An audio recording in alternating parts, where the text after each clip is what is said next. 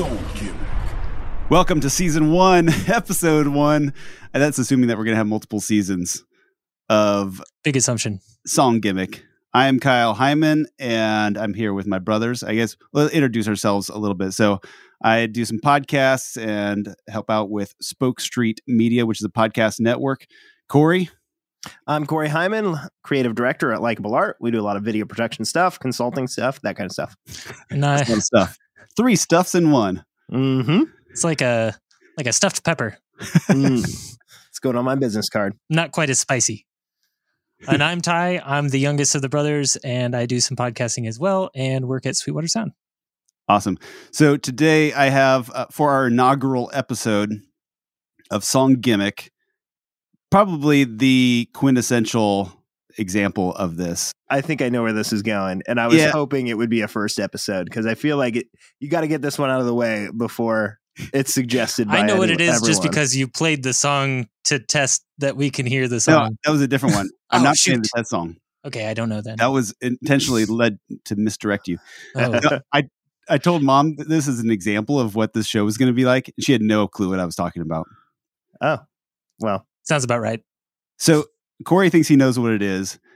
Like, I'm going to guess Phil it Collins. starts pretty calm, and it's not until 3 minutes and 40 seconds when the gimmick kicks in. So the song is, Ty? Phil Collins? Yes. In the Air Tonight? That's Is correct. that the name? Yeah. You should have had us each guess how long that comes in because I think I would have guessed 2 minutes and 40 seconds or something like that. I think I would have guessed 140 and think that I was late. Huh. Oh, wow. See, he really does wait longer than you think he does. It's such a build. So here's the intro for it.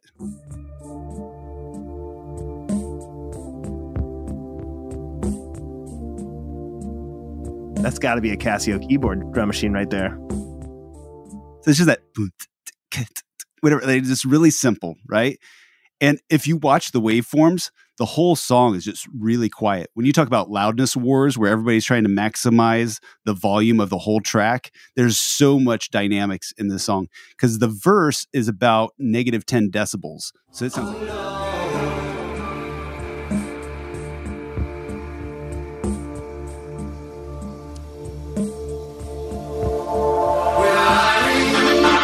So that happens at 3 minutes into the song I remember. And it's this huge burst of volume amidst this like quiet track, right?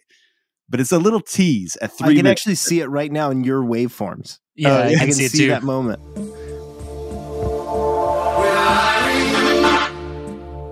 Yeah. And it's a fake out because you're like, oh, here it comes. And then it's like, Right. no, nah, just kidding. All right. So the gimmick for this song is the drum fill, which again happens at 3 minutes and 40 seconds into a 5 minute and 37-second song. And it's just epic. And it changes the song. So here it is. But the pains to the rose, some strangers to you and me.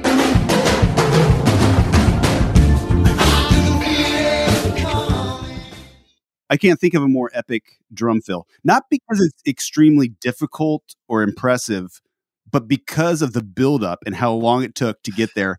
And then the change in the song where the bass comes in, boom, boom, and it changes the song. It doesn't actually change anything other than the dynamics of the song and the number of instruments in it, because it's still the same 3 chords. The whole song is D minor, C, B flat, C. So it's just 3 chords repeated over and over. A great one if you want to loop, with your guitar or something like that for a live performance. But that build up, I just think this is a good one to start with. And maybe it's like The Given, a token example of a song gimmick. Have you caught this catching? I believe it's like caught on quite a bit on TikTok lately. Have you seen these clips? No. So Within like, the yeah. So you'll see the build up, and then different things will happen on the drums Of like people coming falling in. down the stairs so on they're, the like, drum. falling down the stairs. Or somebody else, you just see him like mouthing the words, and then he goes and closes all of his cupboards. So he just goes around. It's pretty perfect. It's pretty That's great. I want to see a montage of those on YouTube. I'm confident we're going to be able to find it after this. Okay. I'll put a link in the show notes. Please do. So how do you evaluate this as far as the song gimmick goes? What would you give it? I mean, the only I'd give points it I 3 dock. minutes and 45 seconds. That's what you rate it? I rated it 345. On a scale of BPMs, where would you put it? So I think it's almost perfect. And the only point I dock is that it's almost assumed when you explain song gimmick that's what I think of. So I give it a 9 out of 10. Okay. Although I would give it, I think I would rate it lower just because it's not a gimmicky gimmick. Like, it's not like the gimmick that you think of, like, I don't know, just like using a key change is like, that's like kind of gimmicky that you use. Yeah. Just a drum fill isn't your standard gimmick, but Right. he does it perfectly. Right. If it wasn't for the dynamics shift and the long buildup of this mellow track into it, I don't think it would be, just that drum fill alone would not qualify as a gimmick. It's a good gimmick, not a stereotypical gimmick. Yeah. Okay. Yeah. The clarification there is important. All right. Well, Phil Collins in the air tonight. Gimmick number 1 for season 1 of Song Gimmick. I would say like what website to go find us on, but I don't know where that's going to be. I think you just need to end it with The internet. with that drum fill. Okay. And with that, we leave you with